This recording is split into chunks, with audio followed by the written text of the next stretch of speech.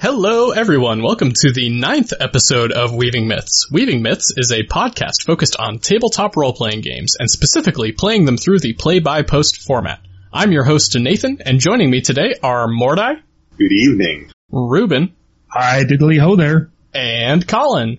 Hello, everyone. We are all moderators or administrators on Mythweavers, a play-by-post gaming website, and we're here to help bring your game to the next level. If you're not familiar with Mythweavers, you can find it at myth-weavers.com. As always, we are joined by the impeccable text chat, which members of Mythweavers are using right now to ask questions and contribute to the discussion. Today on the agenda, we have Big Bad Evil Guys, GM and Player Burnout, and Part 6 of our Player Archetype series. All of which we'll be talking about over the next hour or hour and a half or so. At the end, we'll open the floor to a live Q&A session from the text chat where anyone can ask us anything, be it about Mythweavers, gaming, or anything else they want to know. So, without any further ado, let's jump right in.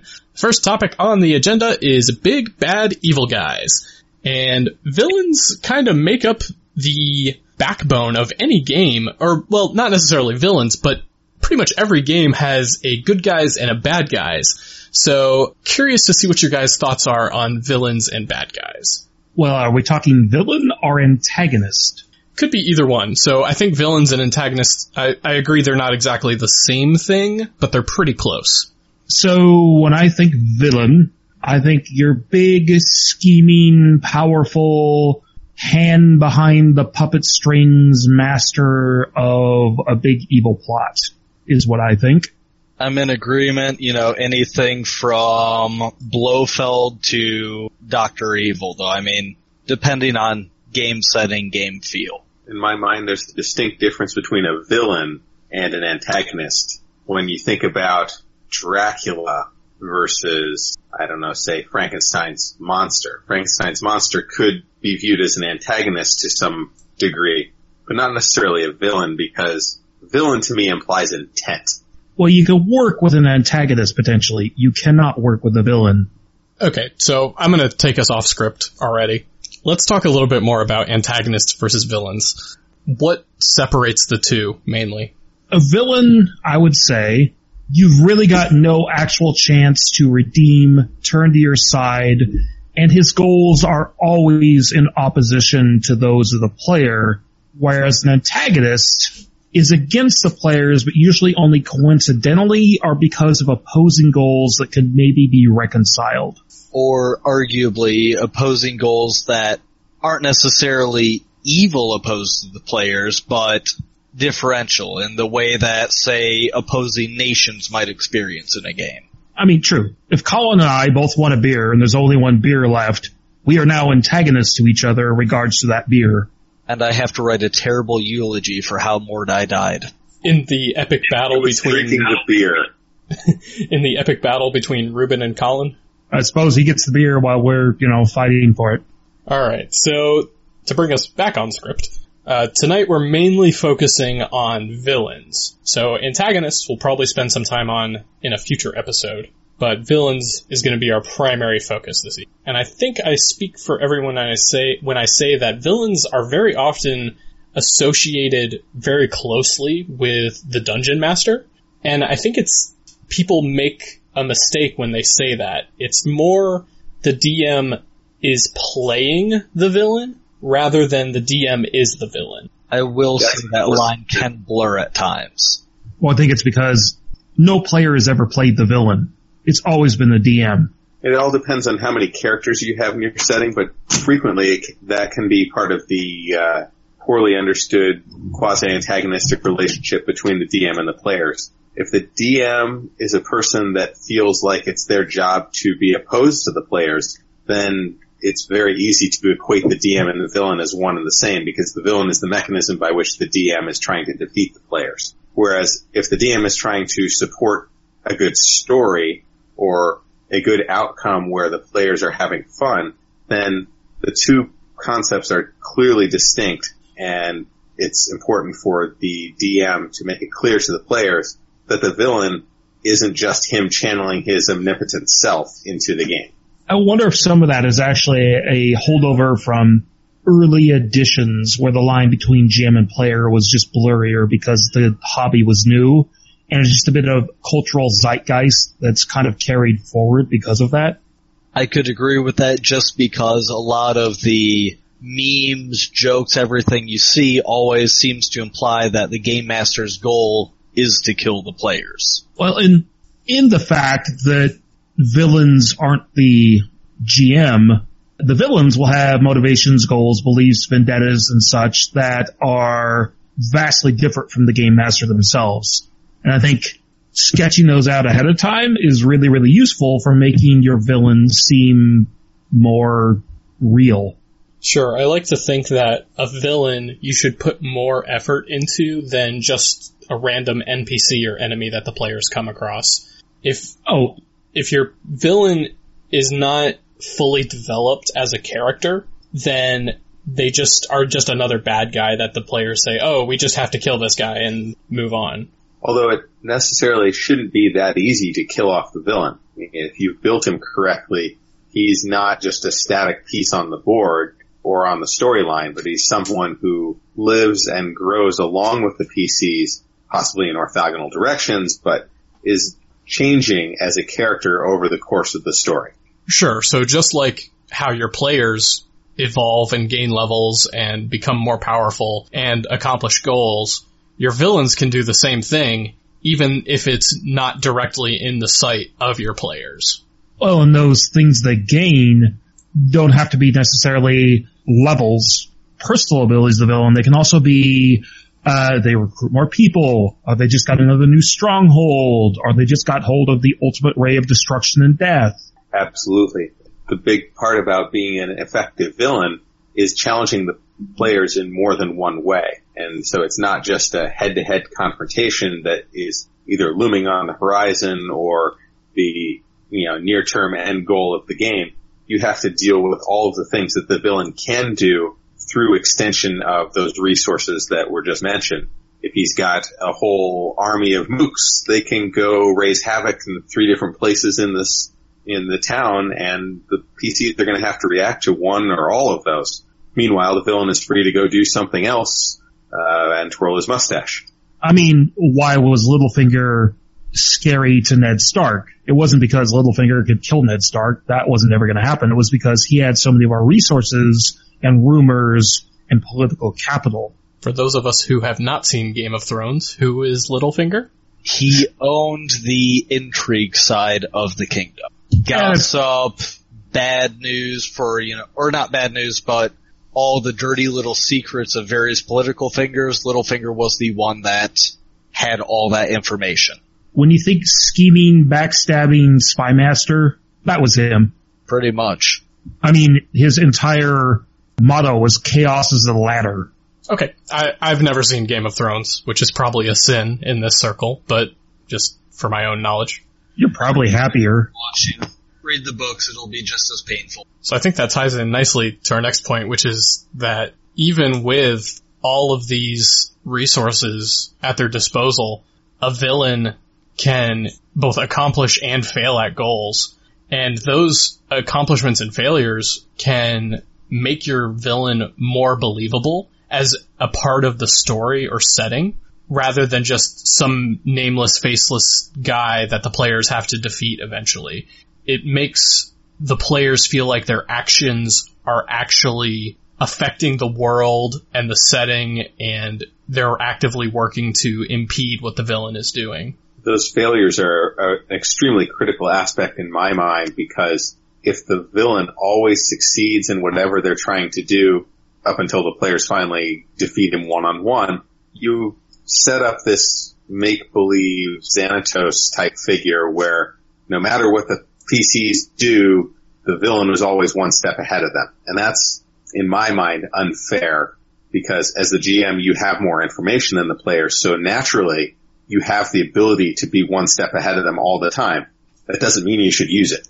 So one thing I've found that helps with that is when I have my villain, I give them a clear line of where they get their information. So my evil villain Bob, he's paid off all the urchins, and he's got a couple buddies on the city council.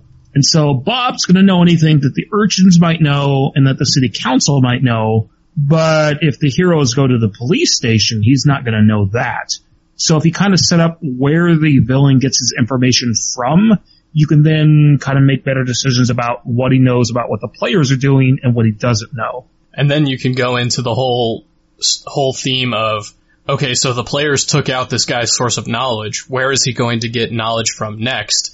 And can the players prevent that from happening by figuring out where he's going to go or predicting who the next person is going to be? Yeah, and that's a really fun sort of quest/mission to set your players on, is denying the villain's sources of information. It's often not something people think about as a resource to deny, but it can really lead to some memorable and fun adventures. Absolutely. And one of the things that you can do as you're setting up your villain and you're considering where he gets his information from or what his resources are is when those resources start getting taken away or that information starts getting dried up, the villain doesn't necessarily always have to act in the most rational manner possible to these sorts of defeats. That can open up opportunities for the players to exploit that can be even more interesting than possibly what you had planned in the first place. I mean, yeah, when you make a villain, they have to be fully realized characters. And they have to have motivations, goals, and desires that both inform what they're doing and can be used by the players to disrupt them. You know, we've talked a lot about the big villain, the guy at the top, but one of the favorite things that I do is mostly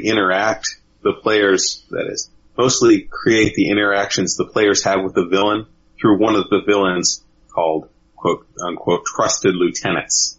You know, somebody who represents the villain in their interests, but doesn't necessarily put the villain in an exposed position where lucky roll of the dice could potentially end that villain's recurrence really quickly. Yeah, I mean, villains should act through cutouts quite often. It gives you kind of a pressure release in case things go bad, and it also gives you a really good way to give the players victories without actually having the villain defeated prematurely. And those minions, as I'll call them, can also have their own set of goals and motivations that can potentially be exploited by the players. So if there's a certain resource that a minion has that the villain himself doesn't, then the players can use that to their advantage. For sure, and that's a good way to give players a steady stream of victories while still keeping the villain around. So if you can keep cutting off some of his minions, it denies him one resource, but he still has others to draw on, but the players still get to feel like they won and they hurt the villain. So this kind of goes back to the idea of the villain and the DM being two separate entities, where if you make your villain convincing enough and you give them these resources and these ways to affect them, it kind of separates the idea of the DM being the villain and lets the players interact with more of the story rather than it's us as a party versus the DM. I mean, that's one of the big things when you have a villain, is balancing the need to keep the villain a threat and active while not frustrating the players with a constant string of defeats, which is why the good cutouts and minions are so useful. You know, well-developed minion with their own motivations and goals can sometimes be turned to the advantage of the players without necessarily having to fight them. So that opens up more opportunities for different kinds of stories than just, we're going to have a confrontation with Minion A and his thugs today, and we're going to kick their butts and send them packing, and that will be a good story. But if you can say, hey, Minion A, you're working for the villain because of this, this, and this, but we have these resources or this information that will satisfy your goals without you having to behave the way you're behaving, maybe you can get them to turn. And if they do turn, you need to remember to cut off that source of information to the villain. Or maybe the players could start feeding the villain false information. You know, you can also go with the circle of villains route, where there's no one big villain, but instead a loose consortium of collected villains that join together to accomplish some big goal, and that way the players can defeat kind of these villains one at a time and as they go through the chain of villains, maybe they get more and more desperate and start using dirtier and dirtier tricks. That's a particularly good one when you have a sort of intrigue game where there are multiple, I'll say, antagonistic forces out there operating, and each one has a villain atop it, and they have disparate needs and wants. Sometimes they manage to work together, sometimes they don't. It can actually be an interesting adventure in itself for the players to tease apart exactly how those alliances are working and how to split them asunder. As was pointed out in chat, a great example of that is the Sinister Six from Spider-Man. So another thing I'll throw out there real quick is that villains, so when you see them in like movies and books and TV shows, they usually have a certain soundtrack or like the tone of a scene changes or something along those lines that lets you know, hey, this is the big bad evil guy. He's here now. You can do the same thing in pretty much any tabletop game as well. You can let the players know that, hey, people are acting weird, or hey, you found this object that the villain is known to give to his minions, or just as some examples. But you can do the same thing and kind of clue the players in that, hey, this event is related to what you're trying to do throughout the story of the... Even something more subtle like, say, a certain crime is committed the same way every time, and that's always how a certain villain commits the crime. It's actually a good way, too, by using that theme to connect plots your characters may have thought were disparate together in a way to kind of maybe retroactively introduce a villain where one didn't actually exist. I believe that's called the red herring. I did love that the Pup Named Scooby-Doo actually had an NPC called Red Herring. I wasn't going to go there, but now that it's been brought up, yeah, that's exactly right. I mean, it's the basic idea behind most John Williams movie soundtracks. When you hear a little bit of music, it's what gives you the clue that this side's resources are at play in this part of the movie. I mean, to this day, how many of us recognize the tune for Sephiroth? And how many of us can actually sing that right now? I can, but I won't. No comment. Hell with that, just the Imperial March from John Williams. Oh, man, yeah. No, I sang once. I'm not going to sing again. That never ends well for anybody. It ended well for the recording last time. Well, no, it didn't, because that was never caught. So you're saying you need it to be caught still? We gotta have something to put in the Patreon plug. Bloopers are needed. Oh, maybe later. Alright, I'm gonna move us along here. So our next like subtopic within villains is the actual fight with the villain. Wow. My English is fantastic tonight. And you're the sober one. We talk good one day. So when it comes time for the actual fight with the villain, you want to make sure that the boss fight, as it is memorable and isn't just some sort of, oh, that's it, or oh my god, we got totally owned by this guy. So how do we go about doing that? Well, my first bit of advice is use the environment. Bosses should never be encountered in a plain white room or in a location that doesn't work toward their advantage. If you're gonna go fight the big elder red dragon, it should be in a volcano that's already erupting and sending out landslides, and the actual environment itself should be just as much of a problem as the villain. I like that mentality, and as long as the players are prepared for that level of challenge where they're going to have to think outside the box of the white room, if you will, then it works incredibly because it makes that battle memorable. That is what you want. That is the mark of the good game, is when your players come back to you years later saying, man, I remember that, and that was the best time we ever had. So I'll throw this out there from chat, but Tiffany Corda mentions that Dungeons & Dragons 5th edition has lairs, and lairs are basically large dungeons dedicated to one specific villain, and the villain, as long as they're within that lair, can take certain actions to make the fight more challenging for the players or easier for themselves. So this whole idea of using the environment works really well in 5th edition, where there's actually rules for that exact purpose.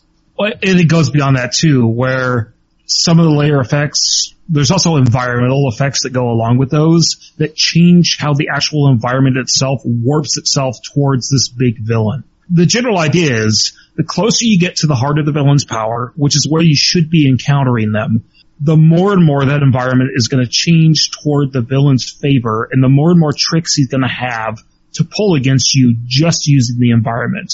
Yeah, by the time you've come up against the villain and all of his core resources, there should still be a fair amount left that he's got in the bag. You shouldn't have set up a situation where the players can strip away almost all of his resources before having to go fight him. Or he shouldn't allow himself to be set up in that situation. Well, and those resources should definitely include minions. The more little mooks and minions and kind of lesser NPCs you can throw in the way of the villain, the more buffer you have for if things go bad or too good for the party. Absolutely. If you've got 5 minions already in the room and things are going well, there's always a door that can open and a few more come rushing in to level the playing field and make it slightly more challenging. Well, yeah, and if it goes bad, well, those minions can screen for the villain as he escapes. Or we can go back to the environment again, and perhaps something the villain did in preparation for the players to arrive, suddenly, like, the ceiling collapses and lands on some of the minions, and they're dead. Yeah, or he hits some button that supercharges the minions into badasses, and then they're a much more capable force of screening the party if the party is doing particularly well. I mean, basically, the more extra bodies you add in, the more leeway as a GM you have to kind of fix things one way or the other to make the fight really engaging and just difficult enough. It's very important, though, that you give the ability to somewhat predict these sorts of abilities. You don't want to go too far off of the, if you will, Deus Ex Machina set of abilities where the villain comes up with just the perfect counter every time the players seem to have the upper hand. Oh yeah. I mean, nothing should come out of left field. It should be at least in theme. I mean, a big magical lich shouldn't suddenly be able to heal his minions because undead can't do that. That kind of thing. But a lich could, once he's hurt enough, maybe his head pops off and just the head becomes a super overpowered version of the lich. In other words, I like giving a lot of bosses an overdrive kind of thing, to where when you're roughly half done with a villain, they suddenly get a new form or a new mode of attack that makes them easier to hurt and easier for players to kill, but makes them hit tougher in return, so you can amp up the tension and finish things quickly and on a high and dangerous note. I feel like some of the best boss encounters are the ones where the players, they never feel like they're about to lose until the very end, and then they pull it out right at the last second. Yeah, and that's definitely what you want. And I think that's where I like giving them kind of that overdrive, in that now they're hitting harder, they're hitting easier, but they're also easier to hit, and maybe they take more damage. So it becomes a real squeaker of, ooh, we gotta get every hit in we can to kill him before he kills us. So I'll point out that this is a very fine line to walk. It's very easy to go one way or the other, where the boss is way too difficult or the players are way too powerful. And when the boss is way too powerful, there are ways to pull back and bring him more in line with what the players are capable of. You can, I hate to go to this stereotype, but you can have the villain start monologuing. I think The Incredibles taught us that monologuing is a terrible idea for villains, but about on par with wearing capes. Hey, it's a stereotype for a reason, and it's a really good tool.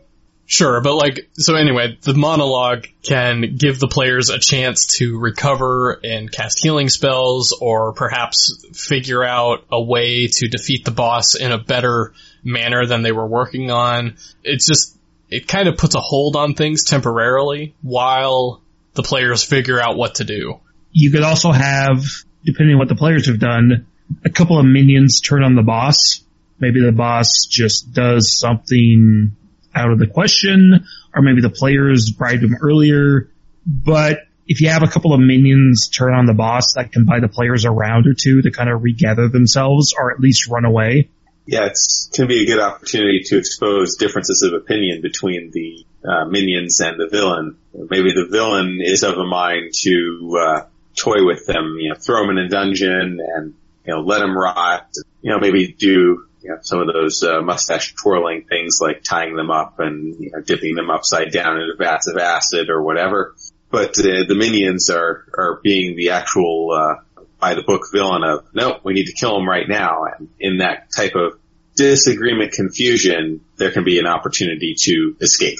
I hate to bring this up as an example, but Dr. Evil and his son Scott and Austin Powers. That's a perfect example of the villain monologues. The henchman just wants to kill the hero. That was the exact scene I was thinking of. So thank you for bringing it up. Get out of my head, Mordai. Well, I mean, there's also, like, oh, Vader, your superstitious powers. I'll show you the true power of the dark side kind of thing. And actually, religious differences between minions and the villain can be a pretty good out if you have to use it. And if you get really desperate, you can always have the boss call in a few more of his minions and maybe a lieutenant, shout, "You're not worth my time, pitiful peons," and have him Bison out of the scene like it was Tuesday, and just have his minions finish up the fight for him, and you just play it off of, oh, this wasn't really the final encounter, this was just the warm-up. So that ties very well into our next point, which is that if the fight on the other side is too easy, like the players are just wiping the floor with the boss, then you can do the exact same thing. You can have the boss call in more minions, you can have them transform into this next form or power up in some way, like they finally whip out their rod of doom and destruction, just to give the players another round of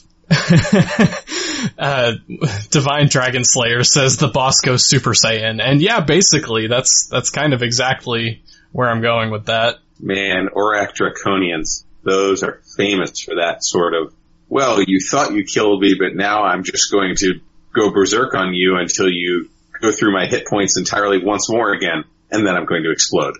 Oh man, Mordai with a deep cut Dragonlance reference. Nice. In the balance of things, I generally like it if my players are having too easy of a job, because I think that's easier to recover from them getting their butts wiped.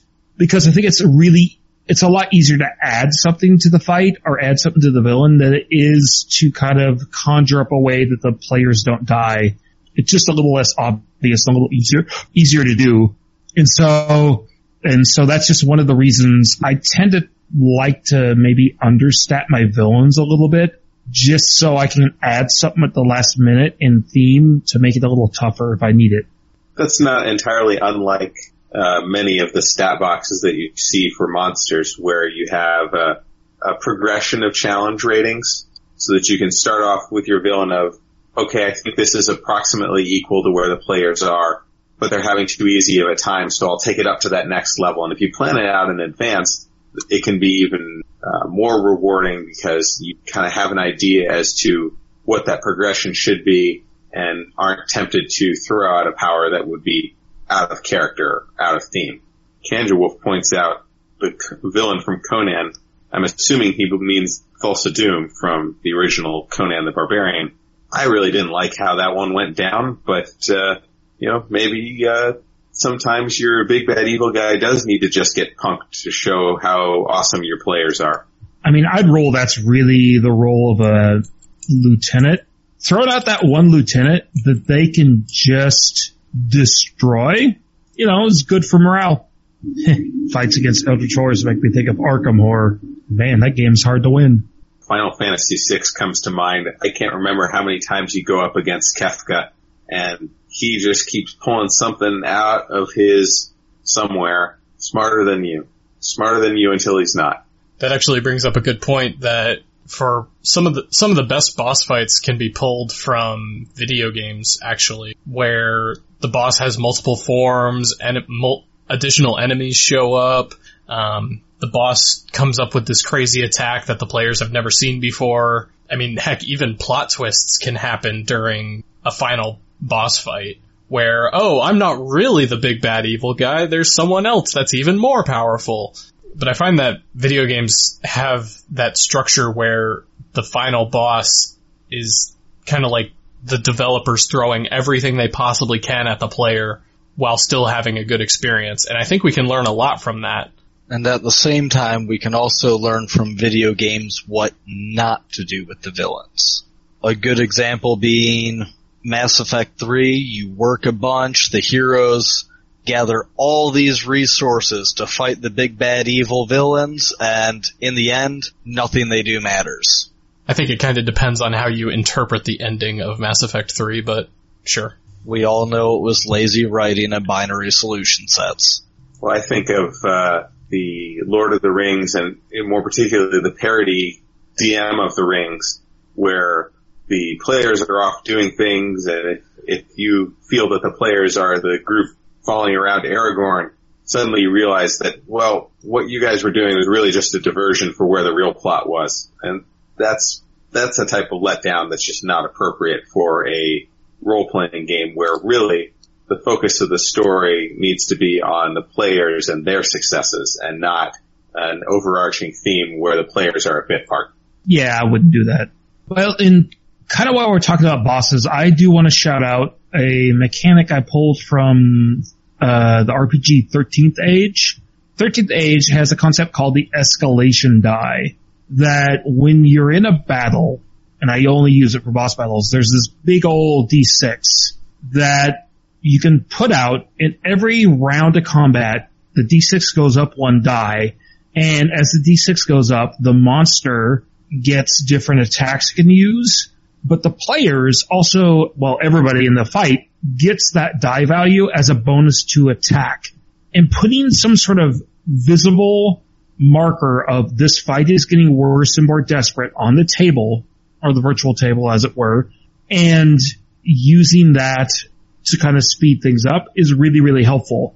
Just making sure that players connect more, players are more successful as the fight goes on, but so are the villains, so you start building this tension higher and higher and higher, and things aren't drug out by a long string of misses. That is an excellent point, because the longer a fight goes, the more it actually favors the NPCs, the villains, in almost every case. Every system I can think of, at least, a short fight is more advantageous to the players. The more randomness you have, the more likely it is that something is going to go randomly wrong and bad for your players. It's almost as likely that it's going to go randomly really well, but one crit doesn't usually end the fight on the positive side, but one really bad outcome for the players can really swing things, because by this point they're limited resources, they're desperately trying to finish off this villain, and a setback of that magnitude can be pretty devastating. It just goes to the point that players only ever have one character. You as the GM have an infinite number of NPCs you can always bring in. I think we could do a whole episode on that, so we probably need to keep moving on down the list. So one thing I'll throw out there real quick before we move on to the next mini topic is that sometimes the big boss fight at the end isn't really a fight at all. I'm gonna go back to it because I know it so well, but in Leverage, at the end of every episode, it's not really a fight that determines whether the good guys won. It's more that they revealed to the bad guy that they outsmarted them in the end. And you can do similar things with, like, Intrigue and Courts of Royalty, where you outmaneuvered an opponent politically or socially, and you defeat them that way. So a boss fight doesn't necessarily have to be this giant epic battle. It can also be this very subtle, like, haha, I got you moment. I just love you for mentioning Leverage. But yeah, it's a good point. The final boss fight doesn't need to be a fight. It could just as easily be the, aha, Lord Bob, we know you're an evil man, and here's all the evidence we have gathered through the campaign to present to the Council of Lords of your periphery. Behold in your downfall, kind of thing. You must have worked on that monologue all night. No, that was totally off the cuff. He lied unconvincingly. Okay, so I'm going to move us along. We've been on this topic for too long as it is.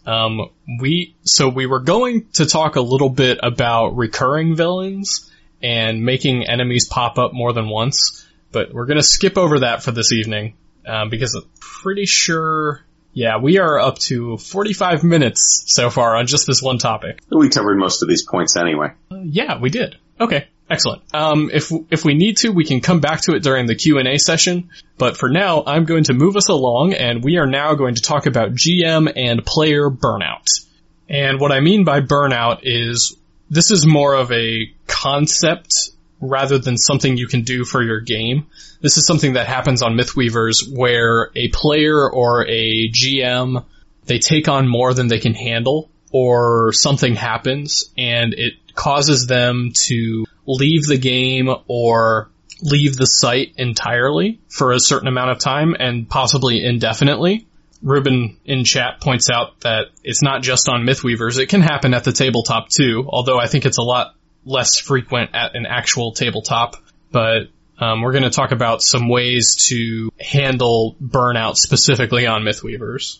One of the biggest things that you get into with play-by-post is, okay, so the game is slower than I would get at a tabletop, so I'll take on another game, and another, and another, and pretty soon you find yourself with a pile of games and a pile of posts that you need to make, and it's just more than you can keep up with on a day-to-day or week-to-week basis. It is, echoing that, it's very easy to just keep adding games without thinking about, as the game master, all the prep time that goes in. It's very easy to think you've got all the time in the world without thinking, well, you could be looking at 20 to 30 hours of prep time per game. And even at a post a week, that adds up quickly. Well, it's not even prep time. It's just sheer time it takes to actually physically write a post instead of the computer. These things snowball so quickly. Being able to edit yourself, which you can't really do at a tabletop when you're speaking in real time, can actually be a hindrance because you get the polishing the cannonball effect of, I want to make this post perfect for my players, and the more effort that you put in, the more effort that you put in, and the more effort that you put in, you get to a point where your own quality standards are actually what is making you feel burnt out. So something I've noticed in the past when I've had major burnouts on Mythweavers is that I would spend a lot of time looking at the website, but I wouldn't actually spend a lot of time doing anything on it. And I think we've talked about this in the past where you kind of get into this guilt spiral where you go to post, you stare at an empty text box for a while, you close out, you go to bed, you wake up and you're like, oh, I still need to post. You do the same thing over and over for a couple days, and finally it just gets to the point where you just don't post at all, and spending too much time on the site can lead to that faster than if you very carefully regulate how much time you actually spend working on games. You can work in short spurts, or you can do one game a day, or it's however you want to break it up. But I find that if you spend too much time looking at the site, then it kind of gets in your head. Oh yeah, that guilt spiral is terrible. I've been there, and the only post that's harder to write than the one you need to move the game forward is the one to apologize for taking so long to move the game forward. Tiffany actually raises a good point, saying if it feels like work, it's probably time to step away and take a break. Oh, yeah, that's so good. If it's work, don't do it. I'm going to reattribute that quote to Divine Dragon Slayer, but still, it is an excellent point. Most of us want to, if we're in the workforce, work for about 40 or 50 or 60 hours a week, and we need to sleep for probably about 60 hours a week. We can't be spending 60 hours a week also on the site, or something's got to give. And I'll also mention that this doesn't just happen to people who are running games. It can happen to players too. Applying for games is, I would say, much easier than actually running a game. So what you can do is throw out a bunch of applications, and then all of a sudden you get accepted into a bunch of games all at the same time, and you burn yourself out because you didn't realize how many games you were actually going to get into, and you end up in that same spiral of, I have so many posts to make, but I just don't have the time to do it. It's hard, but sometimes you just have to have the gumption to say, sorry, I got accepted into 3 games at once, and even though you'd like to take me, I'm not available anymore. So speaking of the 40 to 60 hour work week and 40 to 60 hours of sleep, you can also kind of schedule time for Mythweavers. So just like you schedule when you go to work and just how you, some people schedule when they sleep, you can do the same thing with Mythweavers, and it doesn't have to be one giant block of time. You can break it up into smaller increments where you say, okay, this 30 minutes I'm going to knock out 1 post, and then you go do something else for a couple hours, and then you come back and say, okay, another 30 minutes, I'm going to knock out another post. This gives you kind of ample time to do other things, like you can go play video games, watch TV, read, do homework, go out to dinner. There's so many things that you can do that can kind of get your brain away from the site that keep you moving when you do finally sit down to make posts. Yeah, variety is the spice of life. You can't just focus on tabletop or play-by-post games. I get my best ideas when I'm out on the soccer field. One of the other great ways to avoid burnout is to talk to others about, the stresses, feeling overwhelmed, stuff like that, either just to get it off your chest or maybe get some feedback from others that have been through similar situations. Yeah, real-time face-to-face communication or over the Discord is a great way of connecting with people because, let's face it, the asynchronous nature of play-by-post is one of the big draws for why we do it. We don't have the time to sit down for hours and hours in game. But sometimes all you need is a 5-minute conversation with someone to say, man, I'm really feeling tired, can't quite keep up, and they can give you that pat on the back or the idea that you might need in order to get over that hump and keep things moving. Well, talking to people too is good because you can bounce an idea off someone. If you speak up in the Discord or on your out of character thread or wherever, maybe someone will actually give you some idea that sparks a bit of creativity and kind of gets you over the hump. And that ties in very nicely to the point I was going to make, where communication, regardless of what you're doing, is vital to anything you do on Mythweavers, including combating burnout. And like we talked about earlier, the guilt spiral, where the hardest post is the one that says, hey, I'm getting burnt out, I just don't feel like posting right now. But every time I've posted that, I've found that people come back and say, hey, it's okay, no problem, take a couple days, get going, just get your mind back together. And the thing about Mythweavers is we're all a community, right? We're all here to have a good time and play some games that we're very passionate about, that we want to spend a lot of time on. And I think I speak for everyone when I say that in the end, we're all here to kind of support one another and make sure that we're all having a good time. I don't think anyone intentionally goes into a game to say, hey, I'm going to kill this game. I don't think that ever happens. Furthermore, every single time I've told my players, like, hey guys, I'm not feeling this, or I need a break, or what do you think? Everyone's always been so supportive. The only time I've ever gotten any sort of grief was when I shut up and kept things to myself and didn't communicate my difficulties. We're all great people. Like, avail yourself of that resource. If you're feeling kind of burnout, ask people for help. We've all been there. We're all totally rooting for you and want to help you get through it. Somehow we need to find a way to reach out to all the new first-time GMs that we have on the site and get them that message. I don't know if they're all going to listen to this or not, but if you're out there and you're listening to this podcast for the first time, having just joined Mythweavers and feeling a little overwhelmed by the first game that you're running, you're not alone. We've all been there, and we're all going to get through it. Don't leave. Just get some friends to say, hey, here's some thoughts. Here's some ways to play. Take your time. Play-by-post will be here for you when you've got the time and you've got the energy. Don't force it. And just on a personal note, everybody, I respond to every message I've given and every request for help. If you're new, I want to help. and just ask me for it. I'll find the time to answer. I will say, just to plug it a little bit, one of our newer members has actually started a GM mentoring thread for newer game masters in the gaming discussion forum. So, I mean, the community is there as well. There are experienced game masters willing to give advice, thoughts, help, whatever you need to keep you from burning out on what you're running. You want to link that for a bro? About to do it right now. And for those of you listening to the recording, that link will be in the relevant link section of the forum post when the episode goes live on SoundCloud. Alright, and with that, I'm going to move us along to our next topic, which is part 6 of our Player Archetypes series. And tonight we're going to be talking about the Min-Maxer.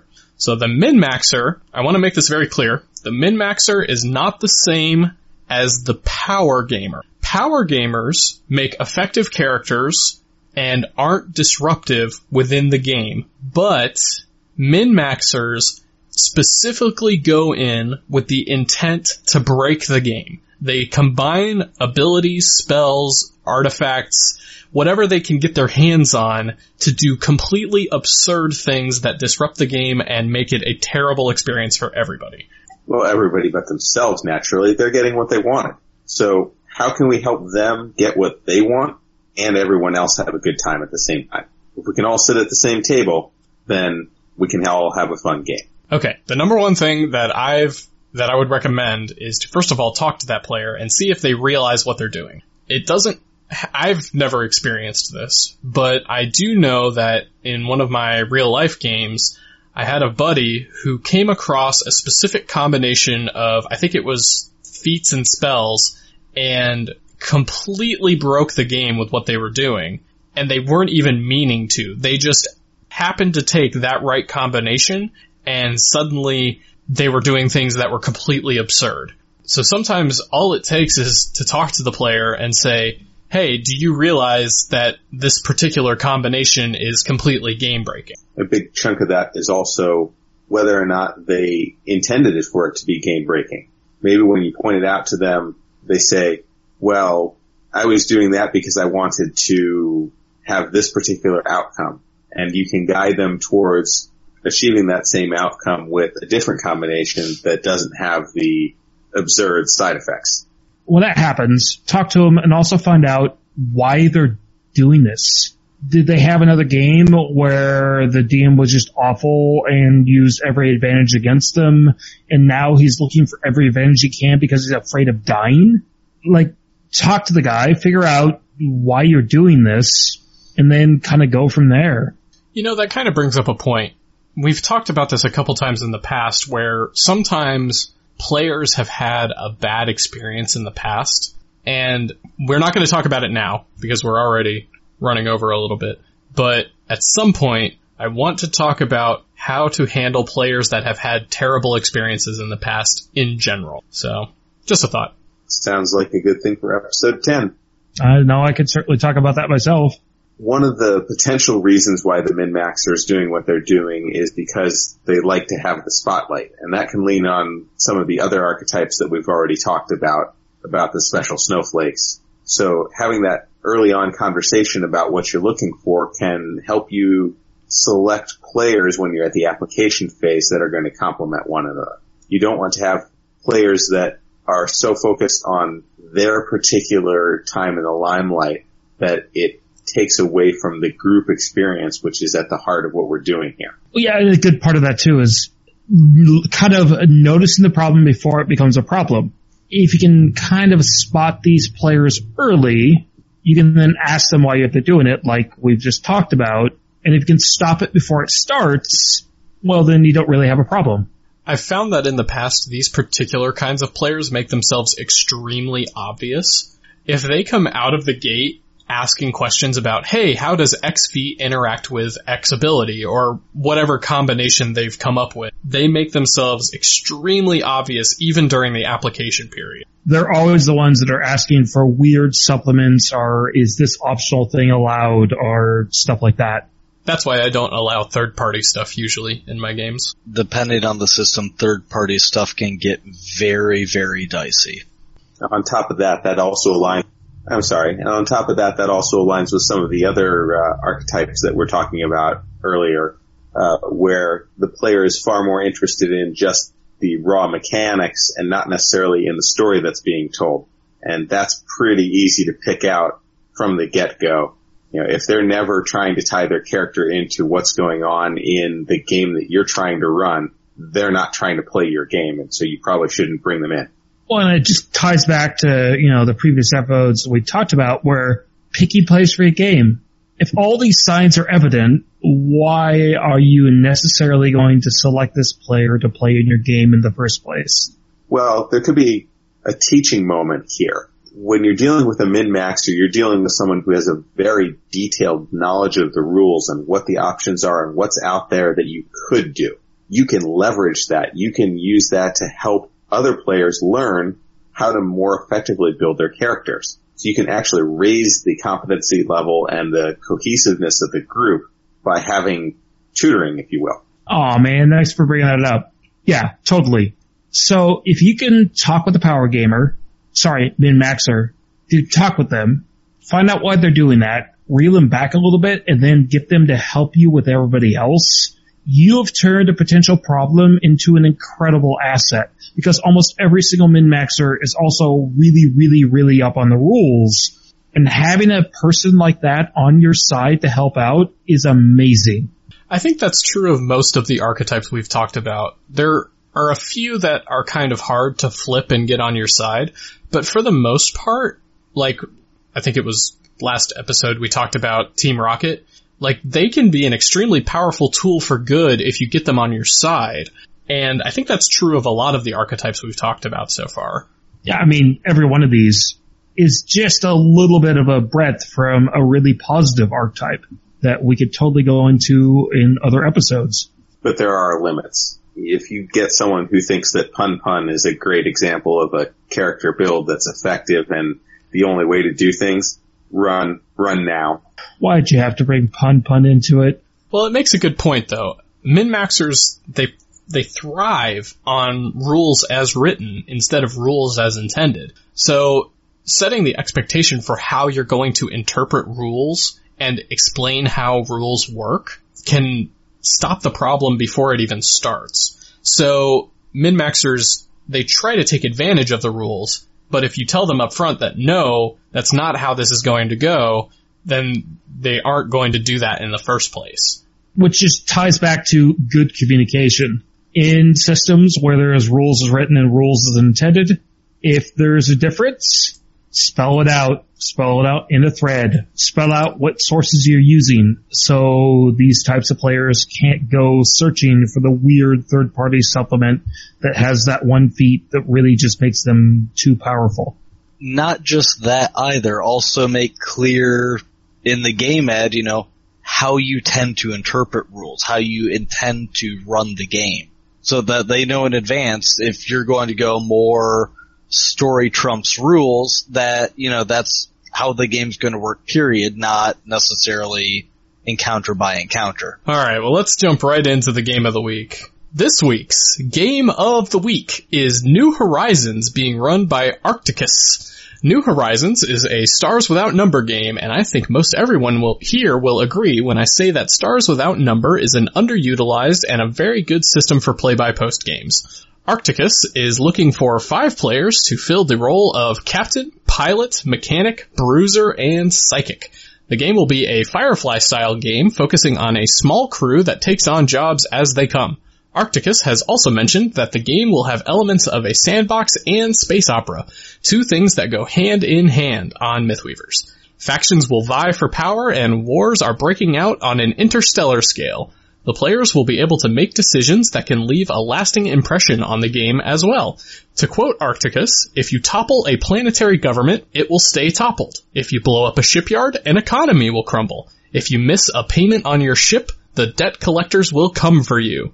I'm a huge sucker for space-based games, and I'm really excited to see Stars Without Number gaining more popularity.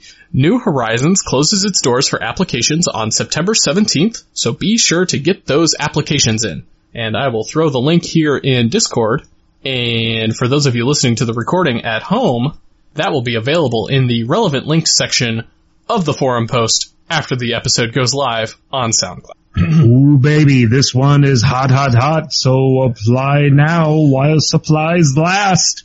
And anyone that makes a mechanic I might have to kill just so my competition's gone. Don't worry, I'm making the Psyker. I call shenanigans. You guys picked that game because you're applying for it. I'm not applying for it. Hey, I didn't pick the other game I applied for, so there. I'm just biased towards Stars Without Number. I just thought it was a pretty application. Alright, and with that, we are moving straight into the question and answer segment. So as a reminder, you can ask any question you like, and it can be about anything, including Mythweavers. It can be about gaming. It can be about previous topics. It can be about Colin's love life. It can be about Grok the Dwarf Stomper. Anything you want to know, you can ask. But, as always, we have a mandatory question that everybody must answer first. And I want to know, what is making everybody happy this week? We'll start with Colin. I made bullets that are ready for sale this week. Ooh, what kind of bullets? 30 caliber, high precision, long range. Perfect for the hand loaders shooting 800 plus yards. We need to talk after this. Alright, Mordai? Well, what made me really happy is, as we were discussing in staff, I think it was Nathan brought up the idea of Weaving Myths does tabletop, where the staff gets together to play a game for our Weaving Myths listeners. And it was an idea that I had one night, probably after an episode where I had been drinking. And I thought, that'll never happen. It's crazy. But another staff member thought of it, so it must not be completely crazy. And I'm looking forward to playing with you guys because I haven't had an opportunity to do so on the site yet. Well, now that idea is also making me happy. That would be awesome. Also, I just got my nephew into Magic, and the little bugger beat me using a Devour deck. It was, he made a 17/17 creature with Devour and then flung it at me. It was the best thing ever. That's pretty fantastic. I'm always happy to hear about someone getting brought into the addiction that is Magic. You know, it's not bad for an 8-year-old. That, and he got old Unky Rubens. I gave him 2 of the huge pizza boxes of cards. Just dropped him like that many cards. Like, here you go, boy. Here's your first hit. That we played Magic last night, and I popped Ornithopter, Grinding Station, and Enduring Renewal, and won that way. Oh, that's just mean. Alright, well then I guess it's my turn, which means that I get to talk about Dragon Con. So this past weekend, we did not have Weaving Myths because I was attending Dragon Con, which for those of you who are not familiar, it is the East Coast's version of Comic-Con, more or less. And 90,000 people showed up in Atlanta, Georgia for a 4-day convention of nerddom. Doctor Who fans, Sherlock fans, Star Trek, Star Wars, comic fans, video games, tabletop games. Needless to say, I had an absolute blast. But what's making me happiest is that there was an entire track, as they call it, which is a group of panels specifically dedicated to tabletop games. And I am super excited to bring a lot of those topics to Weaving Myths in the future. And I've actually updated the future topics list with about 20 new topics that we will be talking about in the future. I'd like to point out, everyone, I did try to convince Nathan to do a live from Dragon Con last week, but he wouldn't bite. Well, to be also fair, I thought maybe I could do the recording, but no.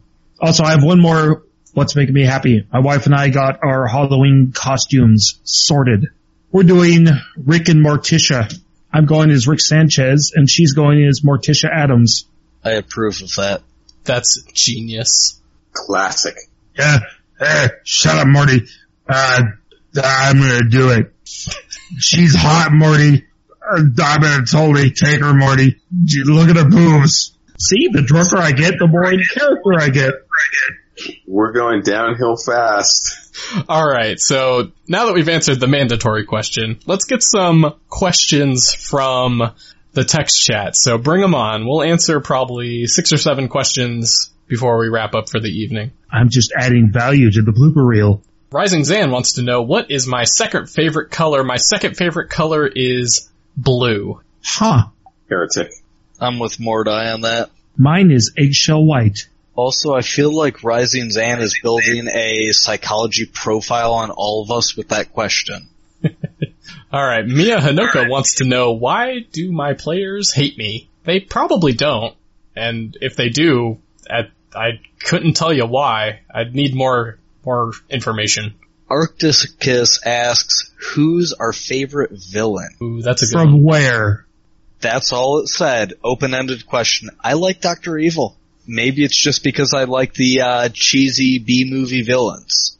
Man, I gotta think. Maybe it's because I've been watching Leverage too much lately, but I really like Jim Sterling as a villain. Sterling always wins.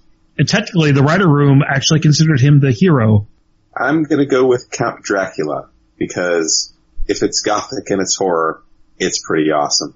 I'm gonna go with Gul Dukat, pre-last season of DS9, where he just became super strangely evil. Ooh, my wife just reminded me of the one of my favorite villains, who's from the Stargate SG-1 series, Baal. Ooh, good choice. You know what? What about the classic shout out for Moriarty? Moriarty was a great villain. Not the lame Sherlock one either. Oh, gripe. But yes, the original Moriarty was brilliant. Actually, the elementary version was great. I love the fact that they combined Irene Adler and Moriarty. That was genius. Alright, Divine Dragonslayer wants to know, how often do you use artifacts in your game? I really like the idea of artifacts, but being a new DM, I'm really scared they'll overpower the game. Well, if you give artifacts to your players early on, then yeah, they will probably ruin the game. Artifacts are meant to be like you give one to the entire party, and then they use it like once. So... This is the PSA. Do not add the deck of many things unless you are fully prepared for your game to end. For me personally, my favorite artifact, Staff of the Magi. But I never introduced it prior to like level 10 or 11. And you can't go wrong with a nice +5 Holy Avenger. See, I've never considered that a artifact. For me, that's always just been more of the eventual Paladin class feature. You know, I'm having a really hard time picking a favorite artifact. I've very rarely gotten to use them, so it's hard for me to say which one I like the most. You know, I did run an Old Dwarf game where upon first level, the players discovered the Axe of the Dwarvish Lords. And the axe found each of them sort of worthy, but then informed them all it was their job to find the true wielder of the axe.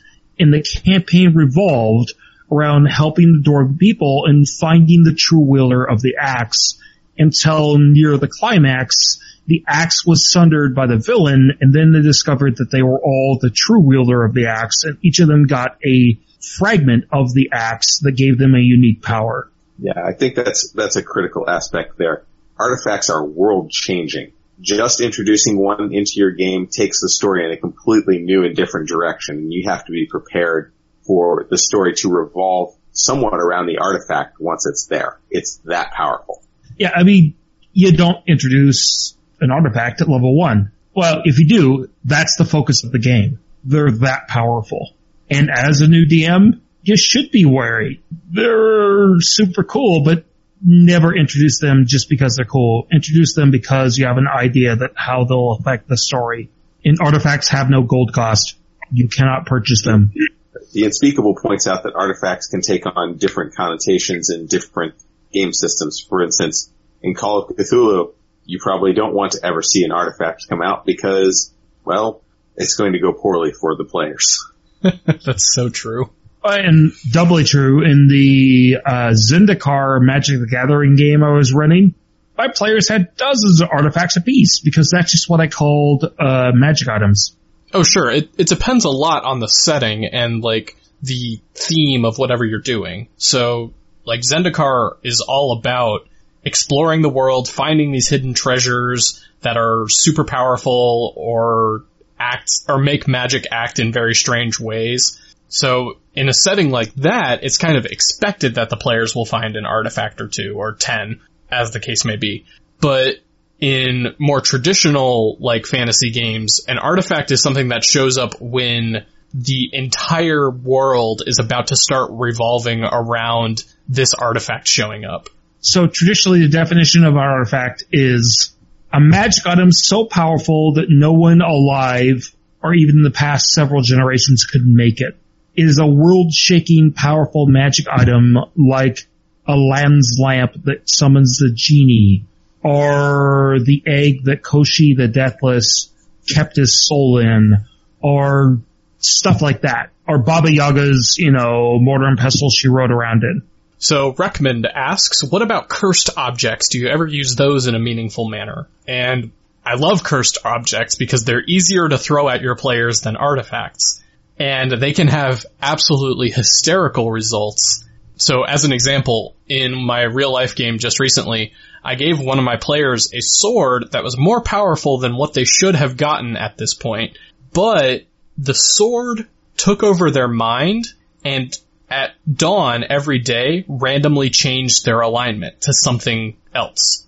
So that had some pretty hilarious results considering that was the lawful good cleric that ended up with that. It's critical to make sure that cursed objects aren't just a penalty or a punishment for the players. Haha, I got you with the cursed object. It has to give the player something to have fun with. In other words, if I'm interpreting that right, Mordai, it has to be something that doesn't destroy the party's world from using it once by accident. Well, or even not just that bad.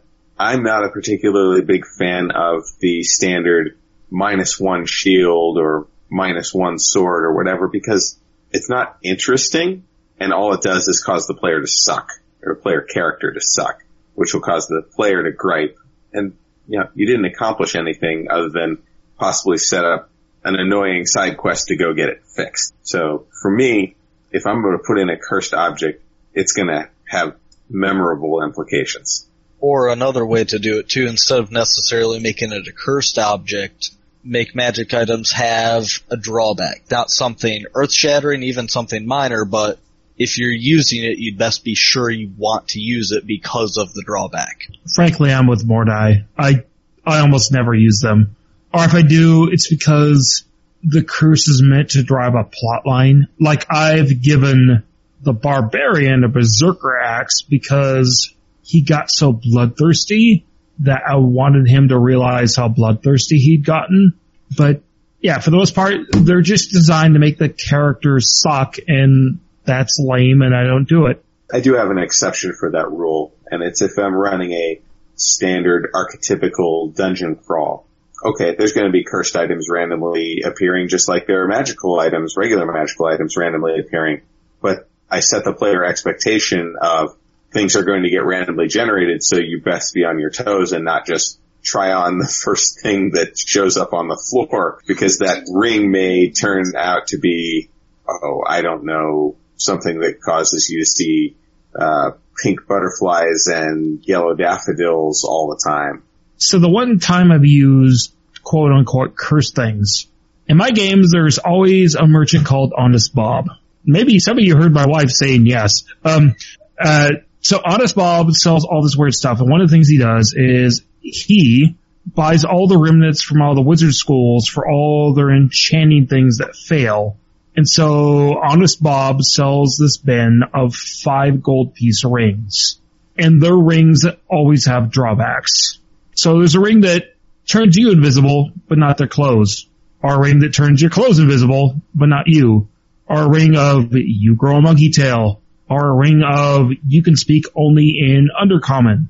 So yeah, it's like you can buy stuff from him, but they're always just like weirdly specifically useful, but mostly cursed. And I like those kinds of curses that if a player is really, really clever, they can turn a curse to a benefit. Alright, Ryu wants to know, what was your most memorable reincarnation or strangest? I've never used the spell reincarnate, so I don't have a story. Sorry. Badger. I honestly can't remember what I got reincarnated as in the game, but one of the players, a few of us died, and one of the players chose to use reincarnate instead of resurrect, even though they could use both. Unspeakable should have that answer momentarily. Oh, no, wait. No, the most memorable was a game my wife and I were both in. She had a half-elf bard and I had a gnome wizard. My gnome wizard was the one that died the most, and eventually the druid had to resurrect me because that was their only other option. And our characters had been dating, which was always kind of the joke, and I ended up being reincarnated as a half-elf, which is the same race as my wife's character, and so it was weirdly kind of cool. Oh, see, that's the nice one. I had one with a dwarf who really, really, really hated ogres. Got reincarnated into an ogre. Yeah, man, but the strength buffs. Self-loathing. Well, I mean, it was awkward when, we went home to visit my character's family.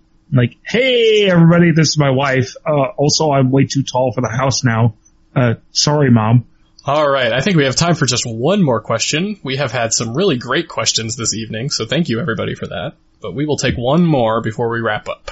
I saw at least one or two before the show started that were really good that somebody should ask almost after dark. Almost being the operative word there. Close enough for government work. Nate, what was your best booth at Dragon Con? Best booth? Oh, man. You're asking me to pick between the ChessX booth and, the Star City Games booth. Oh, shit. Did you get the pound of dice?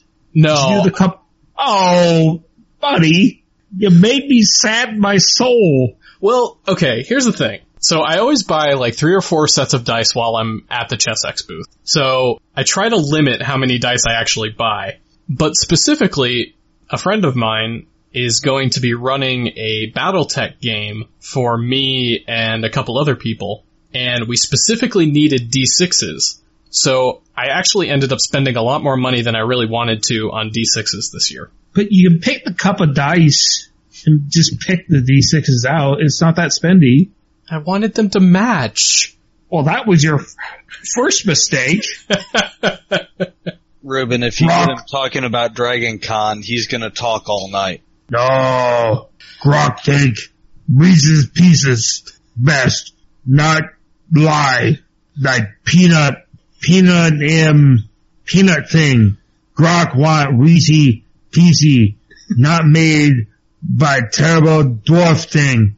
Yeah, Reese Piecey! Give me Grok. Nudge Grok impersonation brought to you by Ruben after Glenlivet 12 year. Alright, to put that into context, Chimi asked, which does Grok and the rest of the speakers prefer, peanut butter M&Ms or Reese's Pieces? Grok apparently likes Reese's Pieces. I am gonna go with peanut butter M&Ms. Heretic, Reese's Pieces all the way. Oh wait, no, I'm sorry, I'm mistaken. I misread it. I thought it was peanut M&Ms. No, in that case, yeah, definitely Reese's Pieces. And me, the person, they're both terrible, and give me caramel M&Ms every day. Alright, and with that, we are going to move on to the end of the show. So, before we wrap up for the evening, I would just like to take a moment to remind everyone that Weaving Myths officially has a Patreon. We have several tiers of rewards, ranging from us taking your topic suggestions more seriously than non-patrons, all the way up to receiving a free copy of my latest novel. Additionally, when we reach certain monthly goals, we will be putting out extra content that is exclusive to patrons. Contributions start at as little as $1 per month, so it doesn't take much at all to show your support. The patrons over at Patreon help make this podcast possible, so if you haven't already, I'd encourage you to check it out at patreon.com/mythweavers. One last thing I should note, Weaving Myths is, always has been, and will always continue to be free. Full episodes are always uploaded to SoundCloud within 2 days of the episode being recorded, and all normal episodes will always be available for download or streaming free of charge. One last thing I would like to note. I have decided that once we meet the operating costs of the show in monthly contributions, everything extra over that will be going directly into the Mythweavers Fund. I am not going to take a personal slice, and all of the extra funds are going straight to helping the website. So if you'd like to support Mythweavers, the website, you can also use this Patreon to do that. Alright. And I'll be honest, Nathan he knows a lot, including editing out that little earlier misstep of things to make this possible. Let's not make him spend his money as well. That was a good self-censor there, Ruben. Weaving Myths is made possible by listener support. Thank you. And viewers like you. Alright. So thank you everyone so much for joining us today. It's been a blast as always, and we appreciate all of the comments and questions from the text chat. I'm Nathan, and I've been joined by the magnificent Ruben. Lovely to see you people. Mordai. So long, and thanks for all the fish. And Colin. It's been fun as always, folk. Thanks for listening, and keep on weaving those myths.